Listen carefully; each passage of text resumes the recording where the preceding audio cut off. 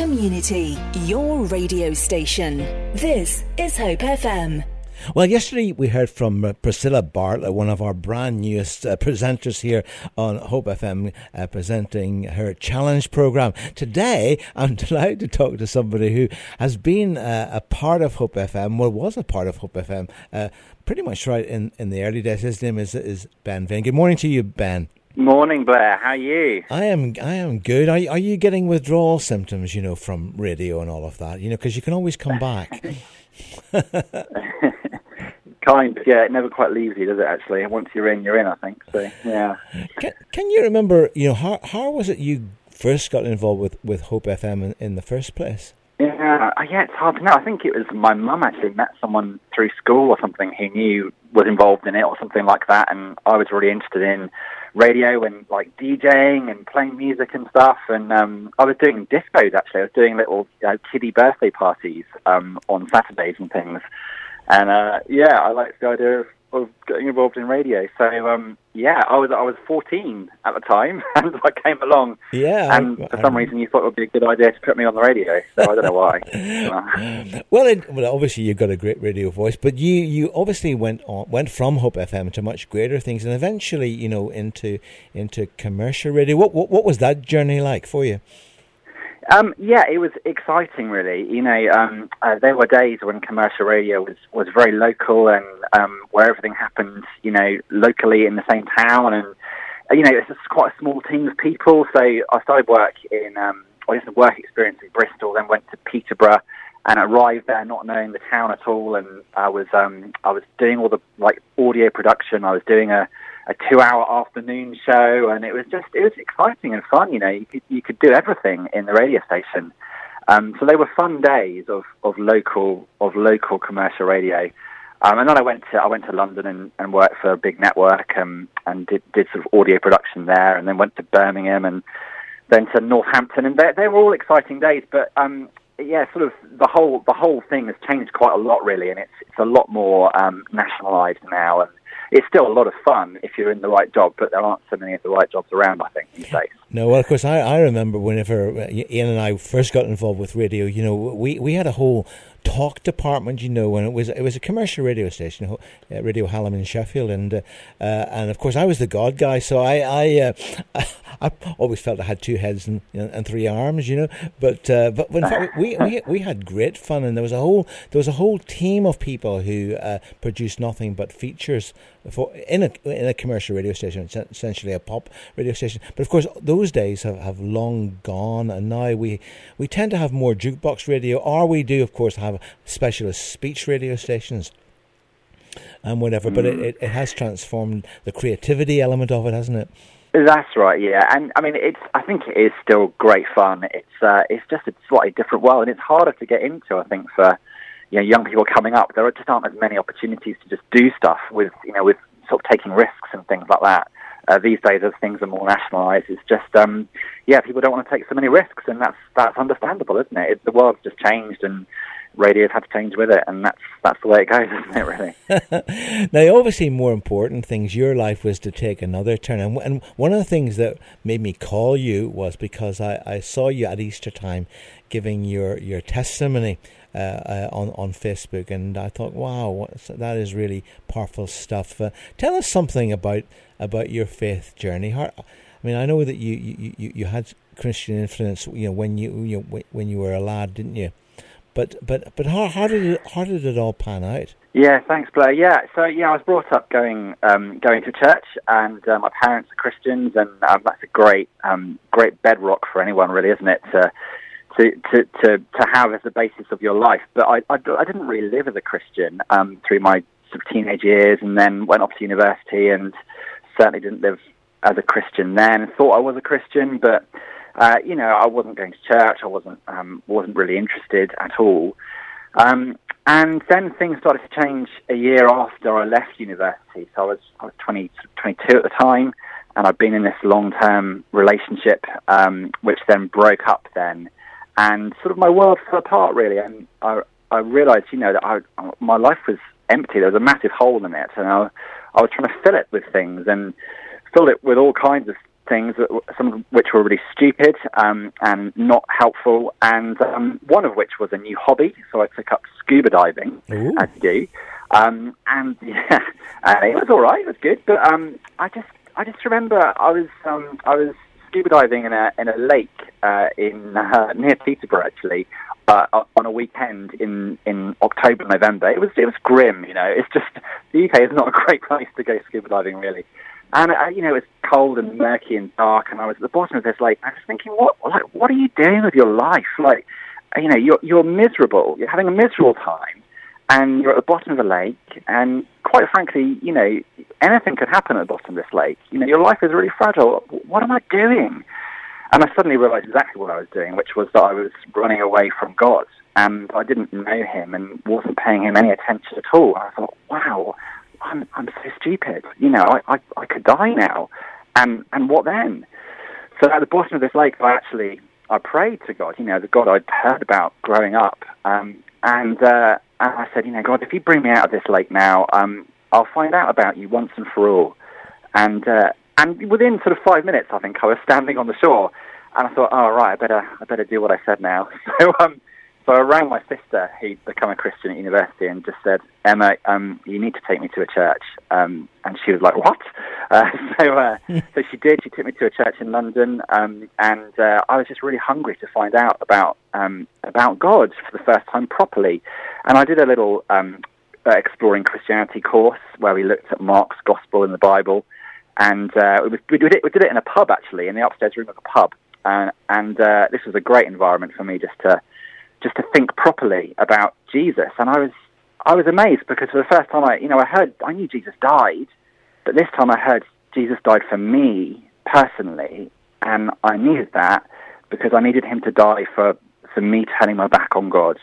And I knew I'd been doing that, and I was amazed that God Himself would come and pay the price for me turning my back on Him. And that was, wow, that is incredible. And I thought, I can't be a Christian. I can't be a Christian. I can't live a Christian life. But the Christians around me said, you know, just keep going, and God will show you, and He'll help you. And I did, and that was 2005, something like that. And many years have passed, and gradually I've been growing, and here we are today.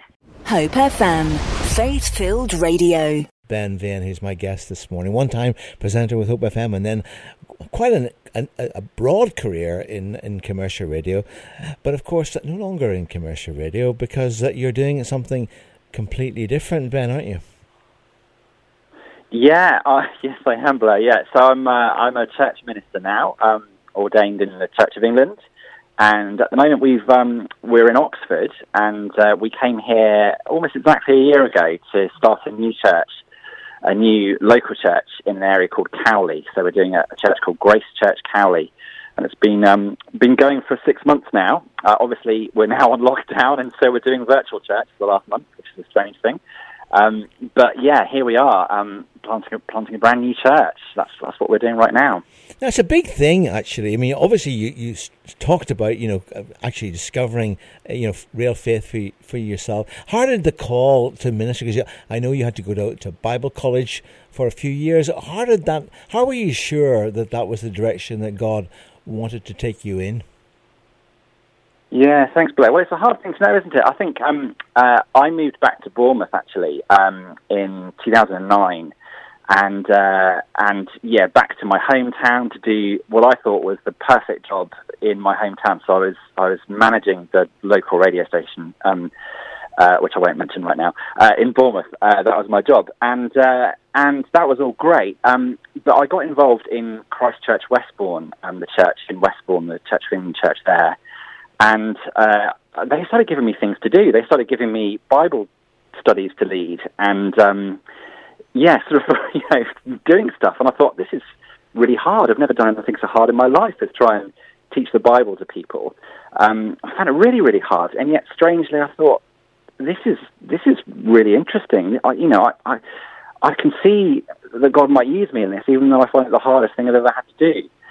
And gradually they gave me more things to do. And then radio started being restructured, and I had a bit of a choice to make of whether I was going to stay and be moved again, or whether I was going to take a bit of a departure. And so I thought, actually, do you know what? I don't want to leave Christ Church Westbourne, the church I'm at. I don't want to wait another 6 months before a church gives me things to do again. I want to get stuck in. I want to keep going.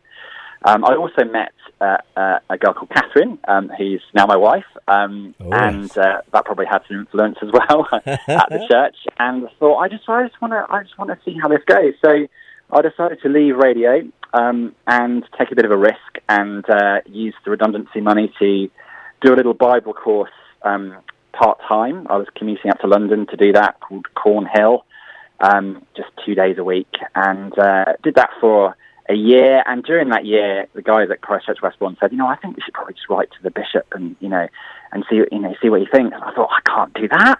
I can't be a Church of England minister. That's not me. No way. But they persuaded me. It's not necessarily going to happen. But if you don't write the letter, it never can happen. So I did, and every stage has been a bit like that. It's been a bit like, really? Is this really what God wants me to do? And we just sort of push the next door and we see, and we did that. We went off to the selection conference, and I thought, this is never going to happen. But we did say, if they say yes, well, that's very clearly God's will, I think, because frankly, for them to say yes would be a miracle.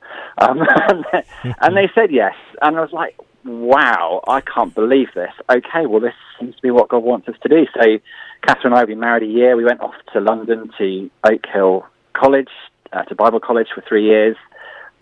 We arrived there with no children. We came away with 3 children eventually. We did 3 years at Bible College and then spent 4 years in a church a mile away from there, actually, as the curate, which is like the assistant minister, assistant pastor. Sort of my first taste of full-time ministry. And then a year ago, we left there and came for me to lead this church, this brand new church, which is it's a new church planted from a very big church called St. Ebbe's Church in the centre of Oxford. This church has been planted on the outskirts of Oxford in an area called Cowley, which is a sort of traditionally working class area, very diverse, very interesting, and hard to reach from the city centre. So here we are, starting something brand new, and each stage has just been just pushing doors and not really sure whether they'd open or not. And gradually God's just shown us where he wants us, and we're really sure this is where he wants us. Well, it's been quite a journey for you, and I love the name of your church. I mean, Grace Church. It's a fantastic name for a Church of England plant. And of course, the fact that you're right in the middle of an estate. How's the work going? Have you gradually been able to build relationships with the community? Yeah, thanks, Blair. Yeah, I think all church sort of work is sort of slow. I think that's everyone's experience, isn't it? We've been very blessed that we started with 60 adults. Is that right? 60 adults? 60 people in total. Oh, I can't even remember. 60 adults. Yeah, that's right, and 20 children. So we started quite big with this sort of team who came from the big church. So we felt big on day one. But yeah, we're through sort of community fun days and Christmas carol services and things. We've seen hundreds of people come through the doors. That's been wonderful. The longer term thing is to actually reach people and bring them into the church family, and God willing, see them come to trust in Jesus. And that's a much longer term thing. But we have seen, wonderfully, local people in the area who've just been crying out for a local church. Maybe they've given up going to church. Some have. Maybe they've just been struggling to find a church they connect to locally. And we've seen some of those people join our church family. And so we start to feel already like a proper local church, which is really exciting. We're starting to be a bit more diverse, and it's great, but it's a long-term thing, and it takes a long time. We've seen one guy come to faith, actually, even in the lockdown, which has been amazing. I was reading the Bible with him before the lockdown. Then on Skype, we continued on Skype, and he came to trust in Jesus over Skype, which is just, kind of hilarious, isn't it, that God can do that? But he can.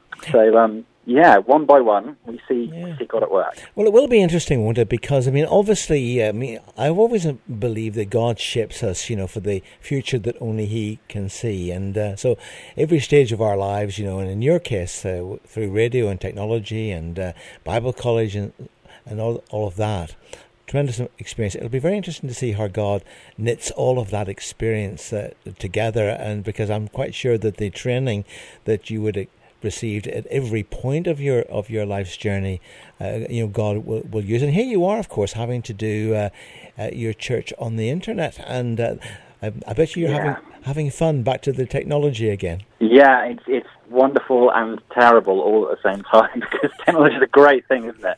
It's so exciting. I love it. But the problem is when it goes wrong, and doesn't it go wrong? My goodness me. It's hard work for everyone, isn't it? So, yeah. For more inspirational interviews, podcasts and Hope FM Best Bits, visit hopefm.com/listen again.